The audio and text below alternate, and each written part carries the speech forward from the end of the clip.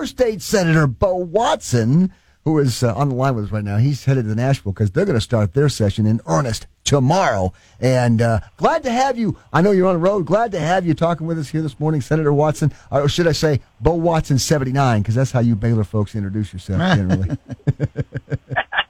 That's correct, yep. GBR 79. I didn't realize that until Bo was I was really, really honored. But Bo and State Representative Robin Smith and State Representative John Lundberg, all a part of my Navy retirement ceremony. And like I said, John Lundberg came in town to watch the Mocs and East Tennessee State play. Happened to be on the same day. Don't flatter yourself. He gave me a flag. He gave me a state flag. But Bo and Robin presented me with a state proclamation, which was so cool. I got that framed. It's the coolest thing. Thank you for that, Bo. I really appreciate that. Yeah. You're welcome. Welcome. I'm really struggling with the whole. You guys have redefined the breakfast burrito for me this morning, and it's been an interesting drive over listening to you guys. I hope you're not trying to eat a breakfast burrito and talk to us and make your way to Nashville on time here this morning. I hope you're not doing all three of those things at the same time. Well, State Senator Watson, I guess I'd like to ask you, what food items have you invented? Because to be a truly great leader like Kim Jong-il, he invented the burrito. So have you? Can you claim anything on your end? Yeah, well, I wish I could. I used to eat peanut butter and jelly and pickle sandwiches, and I don't know if that's going to make it to anybody's menu anywhere. I love pickles, though. I'd claim it anyway. I'd probably even try that, actually. I love pickles so much. And we actually have Senator Watson here for a reason, because the Tennessee legislative session reconvenes tomorrow. Gavel to order. You're going up for a meeting today, Senator. But this week, starting this week, because it continues into that first week of February, you've got a series of town hall meetings scheduled. And specifically, as I understand it, is to look at the state's education funding formula. So you're looking for some input there, and talk about that formula a little bit, and what you see as some of its shortcomings or some of its strengths in terms of how it relates to Hamilton County schools. Right. So, JR, you and Kevin will know that for decades, particularly JR, Hamilton County has struggled in terms of what we feel is a fair funding from the BEP, or the Basic Education Program funding formula. JR, you'll remember that school board member Rhonda Thurman, before she was on the school board, she would call in and talk at length about the education budget and how Hamilton County was getting shortchanged. Mm-hmm. Well, Governor Lee has decided to take a really deep look at how we fund K-12 education and whether there is an opportunity to throw the BEP out and design an entirely new funding methodology for K-12 public education, which would be, it's a heavy lift, it would be huge. And the state, the administration, has been traveling all around the state, listening to input from citizens. And I wanted to do the same thing in Hamilton County. So over the next 4 weeks, I'm going to be having some listening sessions where I invite the public, all of the public, to come in and just tell me how and where we should be spending and funding our K-12 education program. Education is one of the top 2 budget items in the state's budget. It's usually number 1. Every now and then, healthcare will get ahead of it, but we're going to spend upwards of $12, $13 billion this year on education in Tennessee, and it's important that we get this funding formula right and we treat Hamilton County right.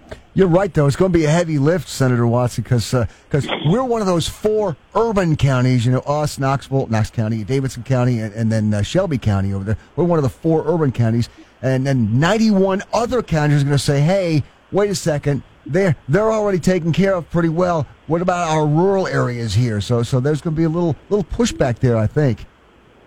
Well, it's always, when you talk education funding, it's always a big challenge. I have to give a tip of the hat to the governor for at least trying to make a run at this, because look, the BEP has been around for over 30 years. Mm-hmm.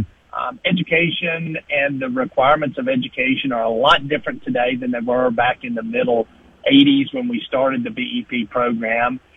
It's been under, assault over, almost since its inception. And, there's just better ways of funding K-12 education. We are looking at a student-centered education strategy where, you calculate the cost of education based on each individual student's needs rather than a resource-based system where you're looking at what the school system needs are. Is there a way to tweak it without completely dismantling it and starting over? Or is that just what has to be done? I mean, in your mind, the way you're looking at it. Well, we've tweaked it over the years, and we still end up with these inequities between rural and urban and suburban, and really just the methodology of the BEP, which came out of a court decision back in the 80s. It's just an outdated mode of school funding. We're only one of about 7 states that still fund our K-12 education this way, and it's worn out, and it's time to take a fresh look. What other states are you looking at maybe as a model, as the quote-unquote right way to do it? Well, Texas has been doing student-centered funding for a number of years. Florida, which are 2 states that we look at for a lot of different legislative input.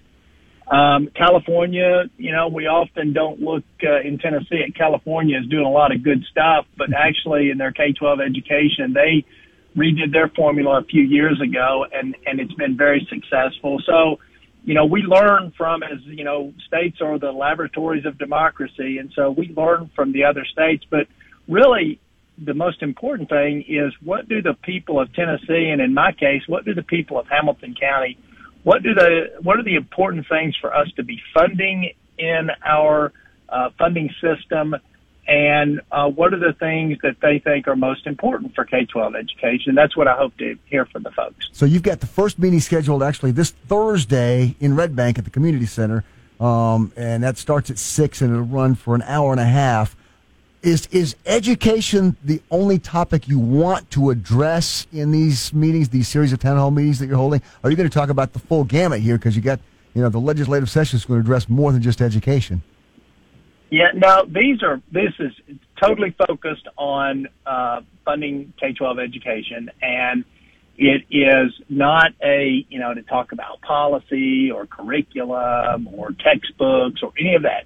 This is simply for an opportunity for the public to weigh in on, hey, we need to be funding, the way we fund disabled children, we need to be doing that differently and better. We need to be funding extracurricular activities. We need to be funding AP classes. There are a myriad of things that the public believes we should be looking at, and I'm interested in how we go about solving those problems. Am I hearing you say that education and the funding thereof is really your top legislative priority for this session?